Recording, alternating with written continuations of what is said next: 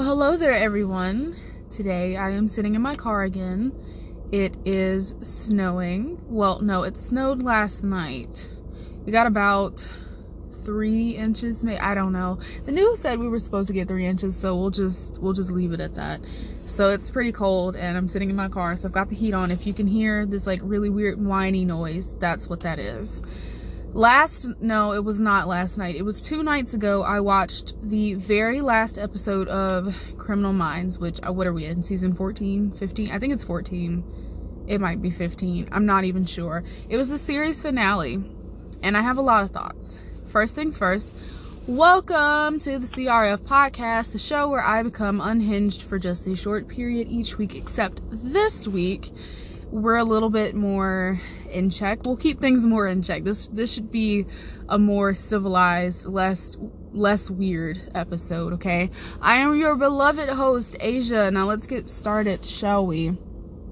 At first, I wasn't completely sure how I felt about the final 2-part episode, but I'm not going to talk about the first part of the 2-part episode. I'm going to talk about the second part of the 2-part episode, because that's what I really count as the last episode, even though they kind of like put these together as the last 2 episodes to be just one final episode. But it all came together as I laid in the bed and I thought about it. I was like, how do I feel? How do I feel? And I think what bothered me the most about this episode is that it never really felt like truly an authentic Criminal Minds episode. It was forced, almost fake and rushed and pitifully unresolved. But if you haven't seen the episode yet and you do plan on watching it, turn away now. This is your one and only warning. There are spoilers that lie ahead. Okay. To me though, the fact that it was unresolved was what made the last few moments of the episode even more precious. And I think that, no, I don't think that any episode could have fully wrapped up all 14 or 15 seasons of this bad boy into a neat little package, because there's just so much to put together, if you get what I'm saying. There's so much to put together, and so it's always hard for a show series finale to completely wrap up every loose end and make the whole thing feel like it's resolved. And I've seen a couple of shows that have done pretty bad jobs of that. We're looking at you, Game of Thrones, but yeah, I don't think that any episode could have really wrapped this up perfectly. So I'm trying to say this in a nice way. I'm not blaming them for having, I think, what was a lackluster episode, and I might be the only one in that boat. Other people who saw it might have said, oh, that was phenomenal, that was fantastic. I didn't care for it that much, but anyway. So why, after such good and consistent writing, do I think that this episode dropped the ball? I think because it had no natural ending, it ended a little weird. Okay, so yes, Garcia is leaving, and to be honest with you, I didn't see that coming until like the last 2 episodes when they started to talk about it. But like, I never suspected that the whole Rossi retirement thing was actually like a red herring? I think that's what you call it. And that really it was going to be Garcia who was leaving the show. Well, the team, because they don't think they're in a show. But I'll get to that in a minute, okay?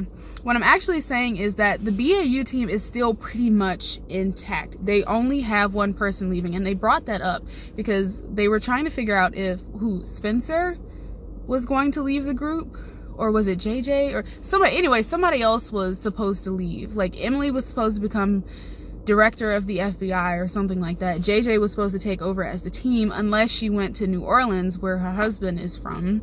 And I think Reed was like dying, so they were trying to figure out if he was coming back or not. But anyway, after all that was settled, it was discovered that Garcia was the only one who was planning on actually leaving the team. And so with the core group being, you know, basically the same, I was trying to figure out what about it was so different than anyone else leaving. Like, okay, for example, the core group has been down a few members before, and this isn't the first time that someone has left and it left like a huge sting. Like, Garcia is obviously very important. She's been there from the start. She's a very integral part of that the BAU. She plays a really important role that literally no one else can do in the team. It's just her.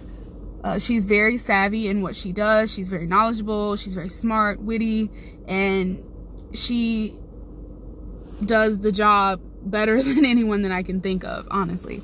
So yeah, of course that's going to hurt, but think about it. Morgan, Hotch, Gideon, and others, temporarily Emily.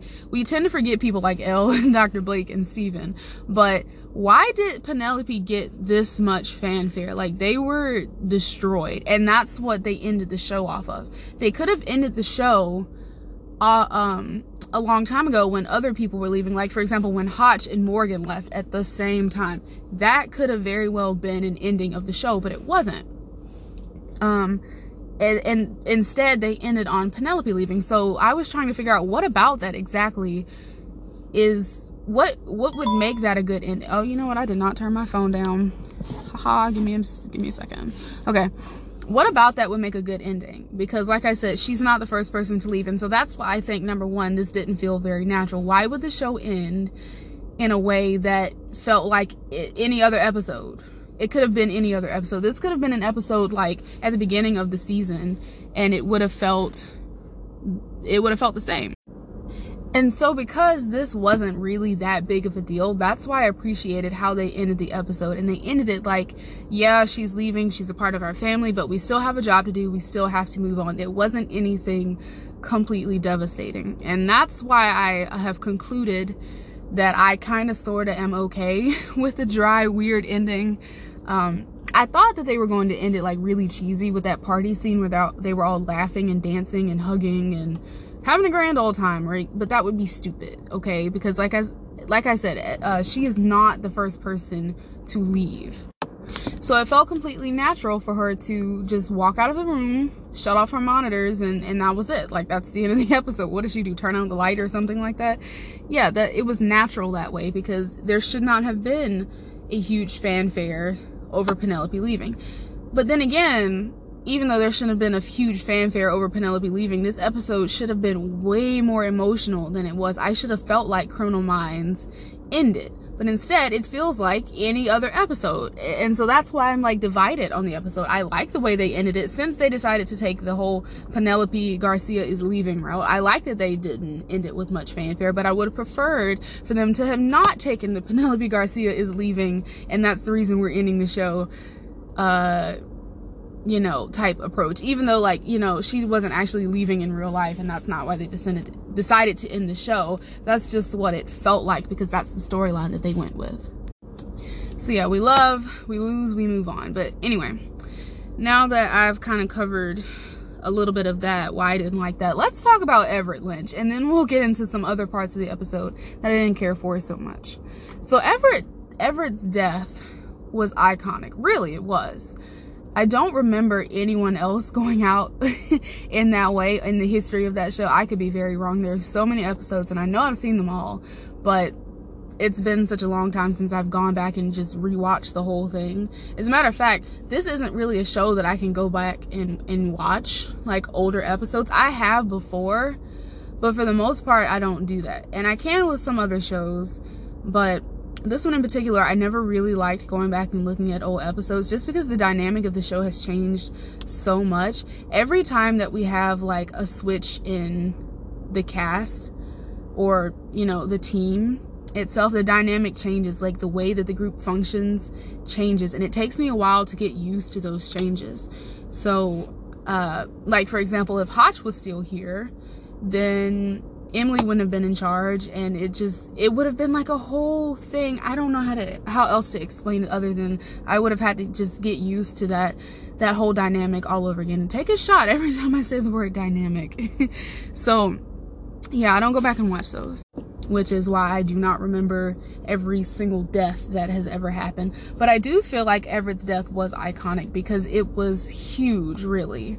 He's been a part of the episodes for so long now, just like even episodes that I didn't even think should have anything to do with him, they still like try to slip him in there and make him into this like really big bad villain thing, because I guess that they knew that this was going to be Endgame, that he was going to be the final Criminal Minds villain, why am I saying villain like this is a superhero show? But like just bad guy. You know, he was going to be the final bad guy that they would all face together as a team, as that team. Because like I said, it still goes on. It's not like this is ending. The show is ending, but the BAU is still moving forward. So yeah, it makes sense that they would have this be the big bad villain. He's the one that has tortured Rossy the most, which, you know, I really like that storyline because Rossy is just such a grounded character. It was nice to see him like get rattled just a little bit because it makes him more human. You know, this is a tough job, and Rossy's been through a lot in his life. He's had, what is he on, like his 4th marriage? I mean, he's been through a whole lot in his life. So I was glad to see him feel a little bit more realistic, because it was starting to feel like Rossy's character was just superhuman. Like he didn't have anything affect him. He was just Rossy, you know, he just, and you know what, there were moments over the years where Rossy's character did get a little shaken up, but it never really felt as natural as it did with this. I kind of wish I could go back and watch that moment where Everett died all over again just for the first time, because there's nothing, like, you can always go back and rewatch something, but there's nothing like the very first time that you see something. Like, you know, the very first time that you see something on a TV show that's really funny, you can go back and laugh at it again, but it's never going to hit you quite the same way that it did the first time. So that's what I really would like to do, because it hit me. It was so strange and cathartic just to watch him blow up. I love how JJ took action so quickly, and she burnt that man to a crisp in the cleanest, most perfectly sanitized way. What a way to go, honestly. It happened so fast, and you didn't even leave time for him to escape. There was no other option. He had to have been dead.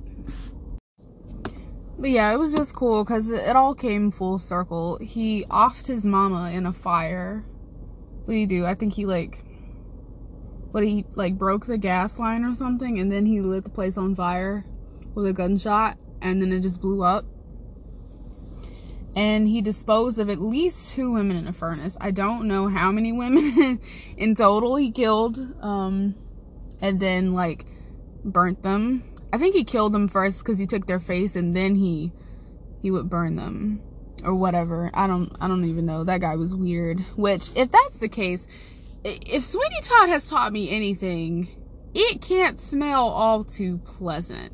And that's actually how Sweeney Todd got caught. Like, the woman across the street noticed the horrible smell of crispy human, and she was like, hey, you're killing people. And then he killed her too, and that was that. But anyway, after JJ blew up the infamous BAU jet, left me feeling odd in a way that I don't usually feel odd after watching an episode.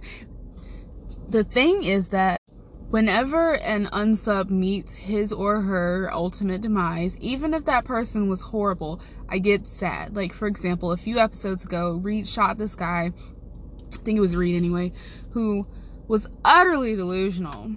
Utterly delusional. He had been chopping up body parts and stringing them to a tree, and he by the way, this was the tree at which his parents conceived him, and so he was oddly obsessed with that, and he wanted to recreate that with the woman that he met at a bar. She was the bartender, and he was like, oh, you have to come with me to see this tree, it's so beautiful. And she was like, go away, you creep. He's like, no, you gotta come with me, and whatever. Anyway, Reed had to shoot him, and afterwards, JJ, I think it was JJ anyway, consoled him in saying that, it was never going to end any other way. And I felt the same way that Reed felt, even though I wasn't the one to end his life.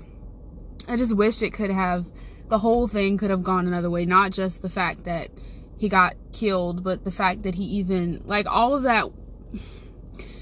the things that led up to him becoming, crazy, and to him end up dying, I wish all of that could have been different. It's not about justice or the death penalty or, like, self-defense or whatever. Like, it has nothing to do with that. It's really just me wishing the whole thing had played out differently, and that the world wasn't as messed up as it is.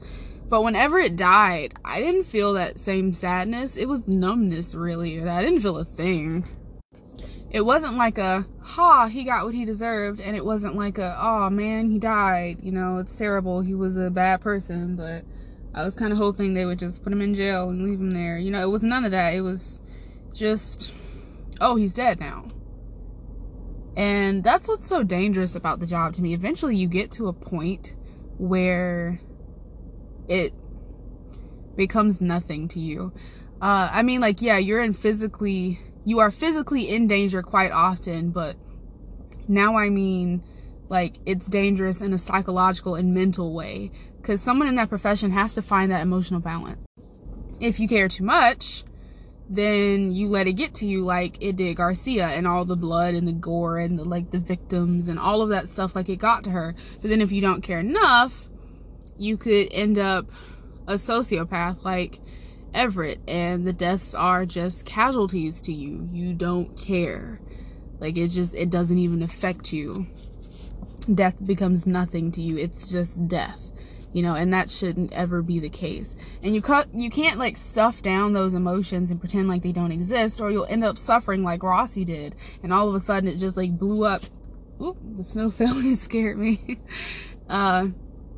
It just blew up in the end, where he was just so, I can't remember exactly how he worded it.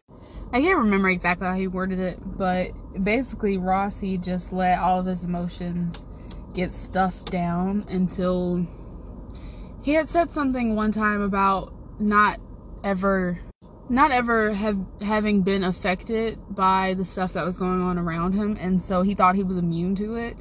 And then all of a sudden it happened to him, and it just threw him off guard because he didn't think that it could affect him. It was like a PTSD of some sort.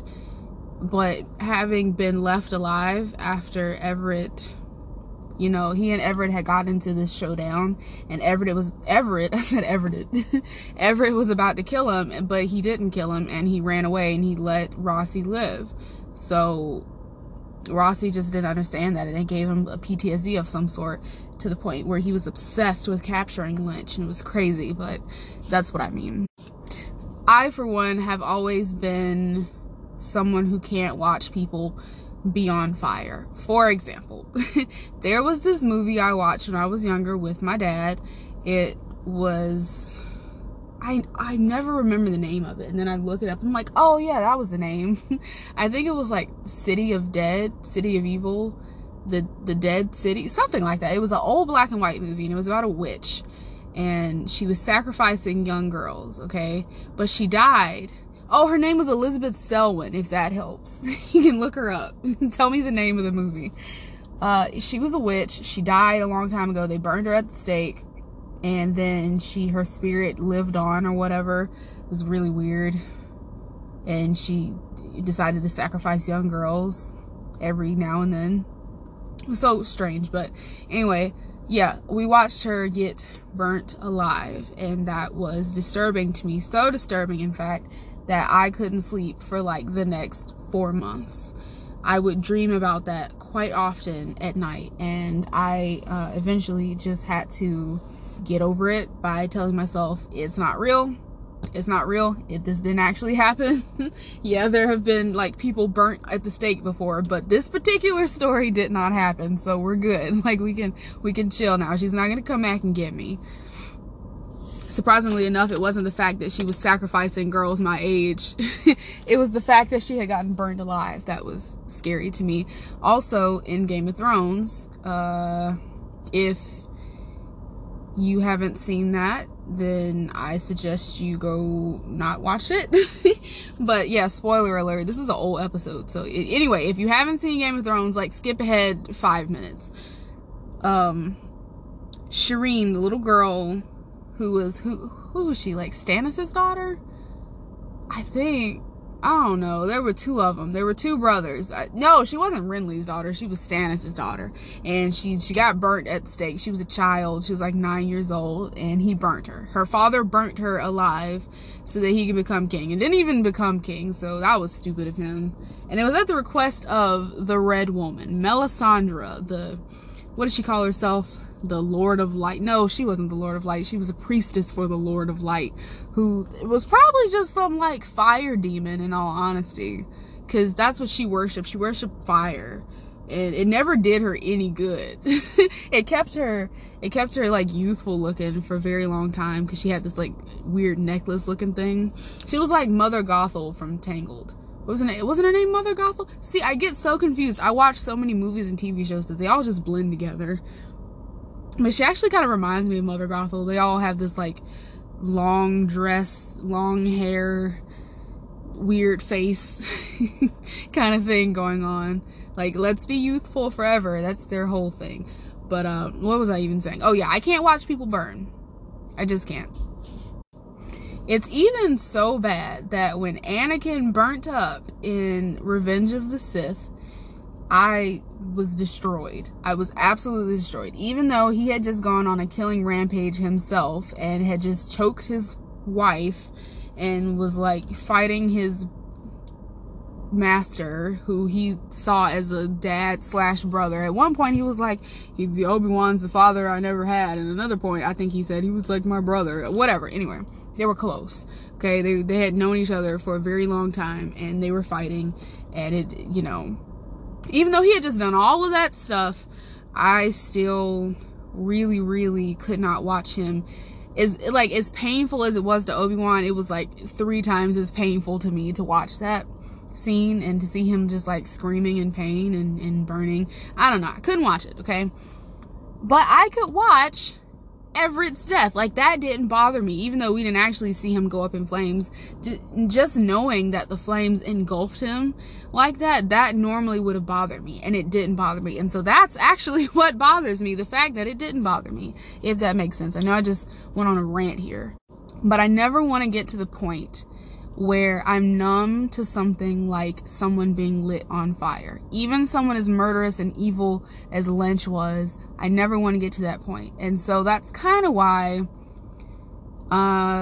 it's a good thing. I say that it's a good thing that I never went into the whole like forensic investigation. I don't know. I can't think of it right now. But like that whole thing. So like the CSI, Criminal Minds, all of that, like it's not quite the same thing, but that whole like crime genre, that thing. Okay. When I was younger, I used to watch these types of shows all the time. I used to watch CSI Miami, I think. I don't know which one I used to watch. I don't think it was the regular CSI, but it was one of the CSIs in particular. There was only one that I liked, and it had Eva LaRue in it, if that helps. Someone go look that up for me. The ice keeps falling off my car, and it's scaring me. It's the one with Eva LaRue in it. That's the one I used to watch, if that is CSI. I know that she was in something that I watched that was crime-oriented. I don't even know. I'm so frazzled right now.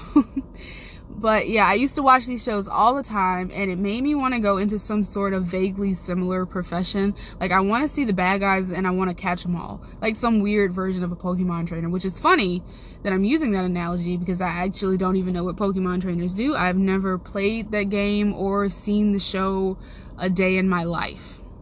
Never. So I don't even know what they do. I hope I use the analogy right. But seriously, I wanted to catch them all. I wanted this to be like, pew pew, I'm the cowboy. No, not the cowboy. I'm the, what is it on Tombstone? Like Doc Holliday and Wyatt Earp and Verge and Morgan, Virgil, I think that was his name. They were all like pew pew pew pew, and we're gonna catch the cowboys. They're bad people. We're good guys. They're bad guys. Let's catch them all. It was that kind of thing. I always wanted to go into that profession, but then again, I've wanted to go in several different professions. I've also wanted to be a lawyer so I could argue with people. I've also wanted to be a chemist so I could mix things together. You can see like how the brain of a child works. I had one very specific thing that I wanted to do, and I had like no idea about the actual job itself. I just wanted to do that one thing. I wanted to be an engineer so I could build things, and I didn't even know that engineering required math, which I hate. So, you know, that didn't work out. I wanted to be an astronaut. I wanted to be a pilot. I still want to be a pilot. I wanted to be a teacher.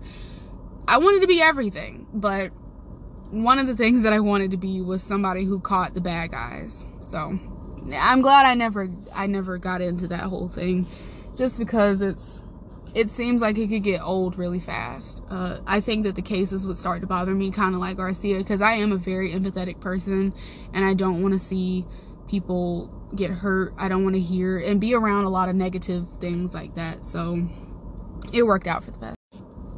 Let's get into what I didn't like about the episode. Some other things. Well, for starters, I don't think that the stakes felt high enough. Everett had Rossi's wife, Crystal, at one point, which should have felt like a big deal. He shot an FBI agent, security guard guy, and already had the security detail like outfit, and he had the little wire thing, the little spirally wire thing that's like connected to his ear. He had the badge, he had the gun, he had all of that stuff. He was already prepared to do what he knew Rossi was going to do, if that made no sense. But basically, he knew that Rossi was going to figure out that Lynch would be after his family, so he was going to call security detail. So the security detail, who was incredibly bad at his job, actually got killed, and Lynch was able to take that guy's place and stay with Crystal, Rossi's wife. But it never felt like a big deal. Crystal handled herself very well, but honestly, it never even felt like she was truly in danger. So I want to be proud of her and say, you know, good job for keeping your composure. But then again, like, it never felt like she was really in danger. So should she have not been able to keep her composure? I don't know. Like, it felt very forced, very fake. Like, it just wasn't realistic. I think they were trying to resolve the storyline a little too quickly. So I feel like they should have focused on the whole Everett Lynch thing in the first part of the episode, of the two-part episode, and then just use the second part of the two-part episode to focus on like wrapping up the show, and not trying to like resolve the whole Everett Lynch storyline in the first half of the last part of the two-part episode. I got tongue-tied right there, I got confused. But it was like they took the first half of that and they said, okay, we're gonna just make all of the action happen in this part, and then the last part will focus on, you know, the emotional stuff, which didn't really work in my opinion. And then let's deal with the whole, like, how he let her go. So he got in the plane with Rossi.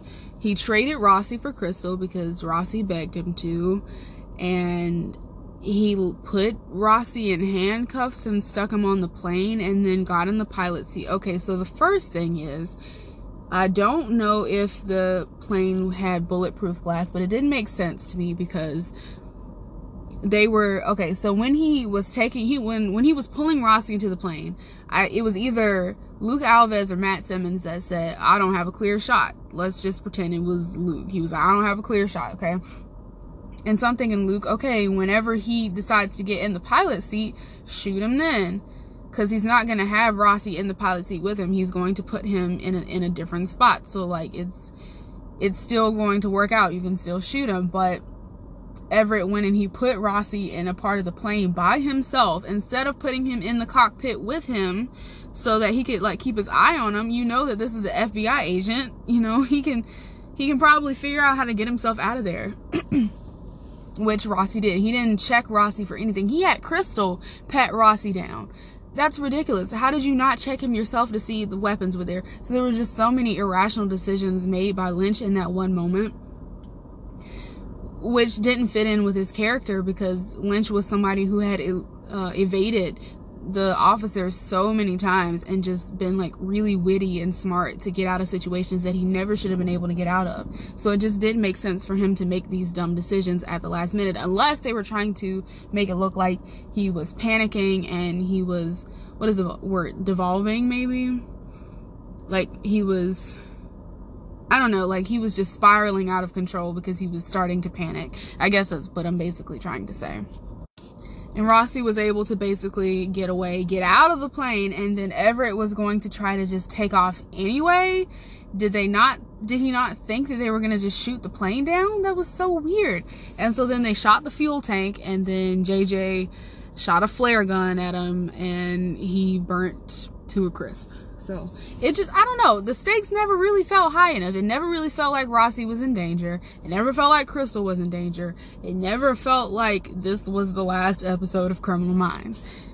The stakes just weren't high enough. And then don't even get me started on the whole Spencer thing. Okay, I love Spencer, and we're gonna get into that in a little bit later in the episode about why Spencer Reid was such an excellently written character. I love Spencer.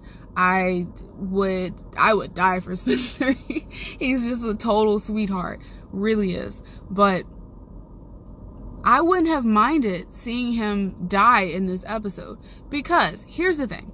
Spencer was lying on the floor for hours with internal bleeding in his brain. Nobody knew he was on the floor. He was, like you said, he was bleeding from his brain. That's not a very non-serious thing. That's very critical. You can't just quickly recover from that. That's something that you need to immediately be treated for, or so I thought.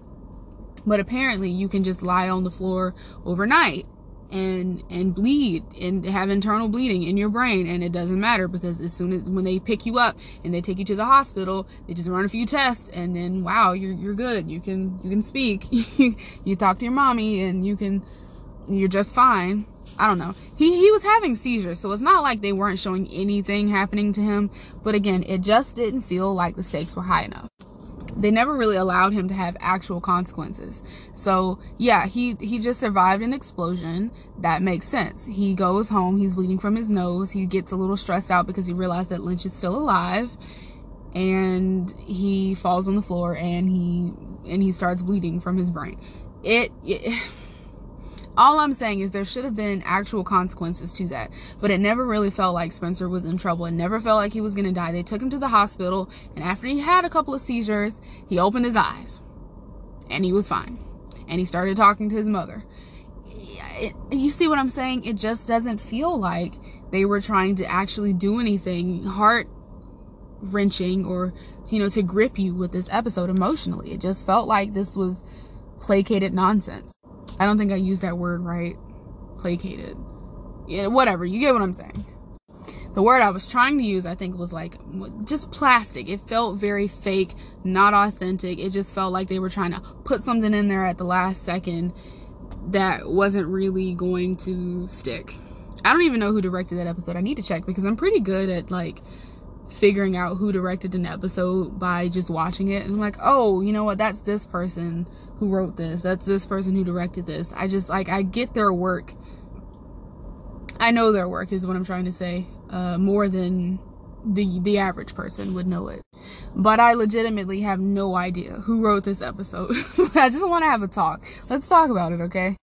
So Reid, it did take him over a month, or no, I don't think it took him over a month. It took him exactly a month to get back to work. But again, I would have liked to see them explore deeper into what it means to have survived an explosion, and how that might affect your job, and how he might have to... See, this is what I'm talking about.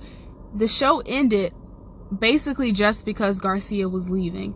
It should have ended with multiple people doing different things. Like, the BAU team is dissolving. It's not staying the same, and that's why the show is ending. That would make much more sense than everything stays the same, but Penelope Garcia is leaving, and so now the show's over.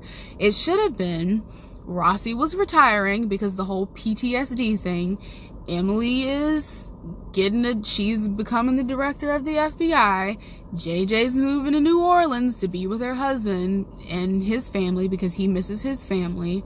And what else did I just say? Oh, Reid can't physically work his job in the FBI like he used to anymore because he suffered brain damage. That would be fan-freaking-tastic. Garcia is what she can't handle the blood, guts, and gore anymore, so she wants to take an easier job, one that still lets her use her skills but that has just less violence. Would have been perfect. So who's that leave us with? Tara and Luke and Matt. Okay, they didn't even get any like good storylines. They just dissolve. Oh my god, and that just brings me to the next part, but hold on. Okay, so Luke, at some point in this episode, they randomly were like, oh yeah, Lisa broke up with me, it wasn't working out, or something like that. And so they were using that as the setup for Garcia and Luke to get together. Who wrote that? Whose idea was that was no bueno. That was totally no bueno. Absolutely not. At no point did their playful banter feel like there was some like romance hidden in that. It totally just felt like playful banter. Garcia was never okay. I don't even know how to explain it. Garcia and Morgan's relationship, let's like talk about that for a second. They had like the sweetest friendship ever. It was soft and like close to being romantic, but it never was romantic. It was just like, I don't even know how to explain it. It was so beautifully orchestrated and written, and it felt authentic. You could feel the love in between those two characters that they have for each other, which is one of the reasons why I really hated when Morgan left, because the whole dynamic of the show changed again. And I guess they felt like they had to recapture that and give that same thing to someone else, but in a kind of a different way, because they couldn't give someone else exactly what Morgan had with her. That would just feel like they were just, you know, duplicating it and doing it all over again, like fan service. But they had to kind of like switch it up a little bit, and which is why I like the way that they handled the whole Luke Alves situation with Penelope Garcia, because it just felt like, you know, she was like, oh, the newbie's here, and, you know, he's kind of irritating, he thinks he's all that, he's kind of attractive, so, you know, can't let him know that that he is. So she was just bantering with him, playful banter, but it never felt like there was any hidden romance in that. You never saw any of that. So I guess I'm just getting frustrated. I just don't like how it was written. I'll leave it at that, okay? I think that the penultimate episode had much more higher stakes, which kept it feeling more authentic. And when I say penultimate, I do mean the first part of the two-part episode, not the episode before the two-parter episode. It just felt, like I said, it just felt more authentic. The stakes were higher. And I know that I just praised that anticlimactic, nothing of an ending that the show had, but it actually would have been nice for them to have ended on a quote. For example, a few weeks ago, they did an ending that was really, really solid. I loved it. It was trying to explain the whole, what was it? It wasn't Rusty. I don't think it was Rusty. I think it was the guy that I was just talking about, who was stringing up body parts to the tree because he was obsessed with the tree that his parents had conceived him under. That's so strange for me to even say that, but he was obsessed with that tree, and I think he had written some like tapes. Like Hannah, what's her name? Hannah Baker from 13 Reasons Why. I think he had left some like tapes or something and sent them out.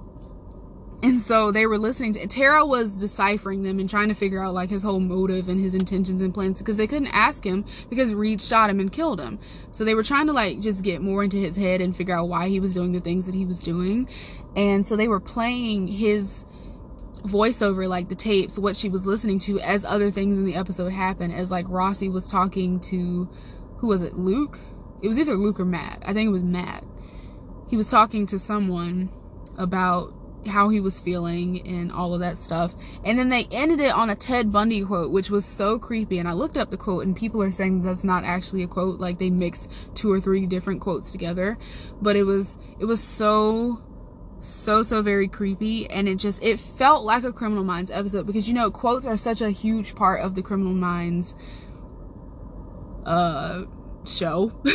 It's such a huge part of the show. There's, every time they show them in a jet, when they're like transitioning a scene or something, they'll have somebody voice over a quote, and they end the show sometimes in quotes too. I love that. Why did they not end this, the very last episode, in a quote? I don't get it for the life of me. Why would you not end it in a quote? Why would you not wrap it up with something really strange and like chilling and soothing all at the same time? Why would you not do that? I don't understand. It could have even been about family. You could have just had a quote about like how family, even though you break apart in separate ways, you're still all together. I don't know, something cheesy. It would have been better than just to turn off the light and end the show and roll the credits. I just don't get it. Sorry, I just don't get it. And so now there are a few last things that I want to just bring up about the show. First of all, I know I said I was going to talk about why Reed is one of the best written characters ever in the history of just TV shows itself. I don't know who wrote most of Reed's character. I don't even know if Matthew Gray Gubler, I think his last name is Gubler. I don't know how much he had involved himself into the process of creating Reed's character, but I will say this. Whoever wrote this character, I applaud you, because you are an absolute genius. You really are. So you've got this like freaky genius guy with the photographic memory, and I think they relied less on that photographic memory as time went on. But yeah, he remembers everything that he reads, and there's a term for that I cannot think of, but it's crazy. And I think that that was an excellent thing to put in the show, because it set us up for learning more about a guy who was always very socially awkward. And I don't know if they actually said this or not, but I did read somewhere that he had Asperger's, I think, but like, or some form of autism, but it was like not the autism that where you have like a low IQ. I want to be sensitive here because I don't want to say the wrong thing. I don't know much about the subject, but I do, if I'm not mistaken, I do believe that he had such a high IQ that it put him down a few levels socially, where he was too smart for his own good, if I can just put it like that. And having that much knowledge really just he was just slower to get some other things because he was quicker in some areas, so it like balanced itself out, if I can say it like that, just to be just not to say the wrong thing and offend someone. Yeah, so we basically saw him grow up. When he first started the show, he was very socially awkward. He didn't really socialize much with other people. He had very few friendships, if any friendships, and the best friendship that he had was with Morgan, which is why Morgan's son, I think his name was like Hank Spencer Morgan or something like that. Yeah, he named his son's middle name after Reed. I love that. It was just so beautiful because you could see like the genuine friendship budding in those two people, and you could see how his character was just relating to other people and his friendship with JJ. So it was just so beautiful. And then you see like the different tragedies that have occurred in his life. You see how his relationship with his mother changed because she was having some health issues, and him having to take care of her basically all his life has put him in a place where he doesn't even know how to take care of himself. Then there's like the relationships that he's had, the romantic relationships that he's had. There was that one episode where he made out with that girl in the pool, which everybody was like, oh, oh, you know, Reed had that in him. But then, okay, so then there was Maeve. I think that's how you say her name. There was Maeve. And that story, oh my goodness, it's such a tragic but beautiful story because it built Reed into the person that he is today. But you wish that it hadn't happened because it was so horrible. So Reed and Maeve, they were like the perfect couple for each other. She was just like, it was almost as if someone had handcrafted Maeve just for him and him just for her, because they were the same person. They really were. And then she died tragically, and he felt like it was his fault, like he couldn't save her and things like that. So it it caused him to have to grow up in a way that he hadn't had to grow up before. And then there were several times where bad things happened to him in the course of his career, like when he got drugged and he got addicted to drugs, and he had to overcome that thing. And then there was the whole Kat thing. Just a few episodes ago, they had that whole thing with, I think her name was Kat, and it was Aubrey Plaza who played that character. And by God, that was one of the best episodes I have ever seen of a show in history. It was the one where she was trying to have a date with Reed, but we're not going to get into that. But basically what I'm just trying to say is he's gone through so many different things that developed him as a character. So he's had like probably one of the best character arcs in the show, if not the best character arc in the show. I will say that I think he did have the best character arc in the show, because by the end of the show, he had become a completely different person, but he was still the same lovable Reed that we all knew and loved from season 1. All that time. And that's how you write a character. You change them so that they're still recognizable, they're still them, but they become a better version of themselves. That's what I love about that. And then at the end, I love the fact that he found a new relationship, but they're taking it slow. Like, they didn't make them get married or anything out the box, like right away, with that girl Max. So I love that. They ended up giving him another person to grow. They gave him another chance to start over. Love it. Wonderful. Also, the last thing I'm going to say about Reed is that I think he was one of the best profilers there. A lot of them were very good at profiling. I mean, that was their job. Their literal job was to profile people. But the way that Reed's mind works is that he was able to put connections together that most people would not have been able to put together. And so I think his profiling skills were just out of the park, okay? All right, so the next thing I want to talk about is Emily as the director of the FBI and JJ as a leader of the BAU. So what they were trying to say was that they were offering Emily a chance to run for the role of director of the FBI. She would have been the first female director of the FBI in the history of the FBI, which would have been cool. I like Emily as a leader. I think that a lot of people didn't like Emily as a leader for several reasons when it first happened. One, because she had been gone before. Two, because they were so used to Hotch and, you know, having him, I can't think of his real name. I think his name is Aaron or something. Having him being fired from the show. No, his character's name is Aaron Hotchner. I think his actual name is Thomas Gibson or something like that. But after he was fired from the show, a lot of people were upset about that. And so that's another reason why, you know, giving Emily a chance to lead was, they were kind of iffy about it. And three, I don't think people liked Emily as a leader is because we didn't really know that much about Emily as a character. I'll say Emily was not one of the more well-written characters at first.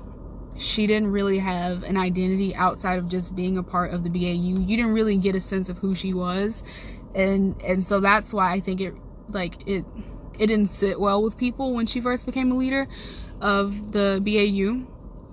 But I liked Emily as a leader of the BAU. I was proud of her, and I was saying, you know, you go, girl. Like, you kick butt. You lead this team. I like that idea. But, and you know what? And a lot of people, I will say, liked her as a leader just because she was female. And I don't think that that has anything to do with it. And for me personally, I just enjoyed her character, seeing her develop and become more headstrong as a leader. I just think that that was a good idea.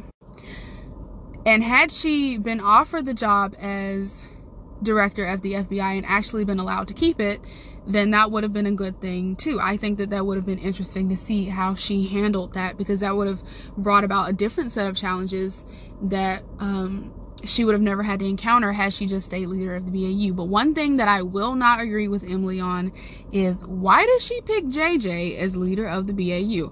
I don't get it. Okay, I don't really get it. JJ's never been like a leader type person to me, in my opinion. Maybe to other people she did seem more like a leader, but in my honest opinion, JJ never really felt like she could handle running. And she did, like, a couple of times. I think she did. She was in charge of the team, but I didn't, you know, I never really liked it. I never really understood it. I never really got it. It didn't feel like it was her thing. There are some people who are born to lead, and there are some people who aren't born to lead, and I feel like JJ is not one of those people who was born to lead. And that's not a bad thing, because if everyone was born to lead, then you'd have, you know, it would be chaos. It would be so chaotic because everybody's just doing their own thing. You have to have people who are born to follow, and you have to have people who are born to lead. Everybody's got to have different strengths and weaknesses. So not to say that that's a bad thing about JJ. I just don't think that that would have been the wisest of choices to have her as leader of the BAU. I do think that there were more equipped people. I wouldn't have, I don't know if I would have given it to Rossi, just because Rossi had become clouded in his judgment over the whole Everett Lynch thing. That was really starting to cloud his judgment. And he even defied Emily at one point when he was doing something related to the Everett Lynch case. So that just tells you right there that he was not in the best position anymore. Even though he had like seniority over a lot of people, he was oldest. He had been there for a very long time. Even though Reed and JJ and Garcia, they had all been there since the beginning as well. JJ didn't start off as a profiler on the team. She started off doing a different job. I think she was in charge of like media or something like that, like controlling the media. I don't know. She was in charge of something else. That's all I can tell you. But I don't think that just because of his seniority that he should have gotten the position, because I do think his judgment was a little clouded. And then there's Reed. I also don't think that Reed would have been the right choice. I think he could have done it, but I don't think that the team would have been as strong under his leadership as it was under Emily's leadership, just because he didn't seem to have that down packed either, sort of like JJ. Reed is not, I wouldn't say that he's more of a follower than a leader. I just say that I don't think he was equipped to, or he would have even wanted to run the team. I don't think he would have wanted to, but I could be wrong about that too. So that leaves me with a couple of other options. Out of those people, I will say I think that Tara could have run. I think that she could have run the team. She's a really stable character. She hasn't really had much, like, shake her. And she has made some very smart decisions. I think that she could have run the team. I also think that Matt or Luke could have run the team as well. I hope I'm not forgetting anyone. I don't think I am. But yeah, I think that Matt or Luke could have also run the team. Now, there was that one time that Garcia ran the team. It was so funny. She was trying. She knew that wasn't her forte, though. So yeah, I just don't think that JJ as leader of the BAU would have been a very wise decision. If she wanted another woman to take over the group, she should have picked Tara. Honestly, Tara Lewis? Is her name Tara or Tara? I don't know. She should have picked Dr. Lewis. Would have just made much more sense to me. So yeah, there's that. And the final thing I want to say about the Criminal Minds legacy is just that it is what it is. It is a legacy. I think that this was one of the best shows to have been written. Some people may not agree with me. They may have thought it was too predictable, too graphic. A lot of different opinions are out there about this show, but I do think that it managed to accomplish something that a lot of crime shows have not accomplished. And it made it... The team felt, it's not the job so much that seemed cool, and the job did seem cool, but it was more of the family relationship. They were so good at putting together a team of people that felt like a family. They had such good chemistry, such a good dynamic that you wanted to be a part of it. And that's not something I've seen too much in other crime shows. For example, actually, Brooklyn Nine-Nine does a really good job of this too. They have put the team together so well that you might want the job, but even more so you want to have that job with them, if you get what I'm saying. Like when I watched CSI, I wanted that job just because I thought the job was cool, not because I thought that the job and those people were cool. Not that I wanted to specifically work with those people, but with Criminal Minds, I wanted to work in that group. I wanted to know them personally and to be a part of their particular team just because it was so well put together. And that's what I think the real Criminal Minds legacy is, and why that show lasted as long as it did. And when they did remove characters, I think that they removed those characters because it didn't fit in with the ultimate vision that they had for that group. And so they would add and put together people until they got what they wanted, if that makes sense. So yeah, that is basically everything that I wanted to say about Criminal Minds. I'm sorry if it sounded a little rambly at times, but I tend to ramble when I write these episodes out because I don't plan out everything that I'm going to say, and I have so many thoughts in my mind that just want to pop out at the same time that I'm just like, you know, I want to talk about this, I want to talk about that, and I might get even like tongue-tied because I'm trying to say so many different things at one time. But thank you for listening to this episode. I really appreciate everyone who comes out to listen. Why did I say come out? Like this is something you actually physically drove to. That doesn't even make sense. What am I talking about? See, that's why I know I need to end this episode now. When I start to say dumb things, I know that it's time to wrap it up. Okay, so thank you for coming. Thank you for coming. See, what am I talking about? You know what? Before I say anything else stupid or awkward, goodbye. No, wait, no. Come back next Wednesday for more, or Thursday or Friday, but just come back next week for more, and I will see you then. You can find me on Facebook and Instagram at Completely Random Foolishness, or on Twitter at CRF_podcast. Intro and outro music made by Eric Burwell, aka The Best Dad Ever.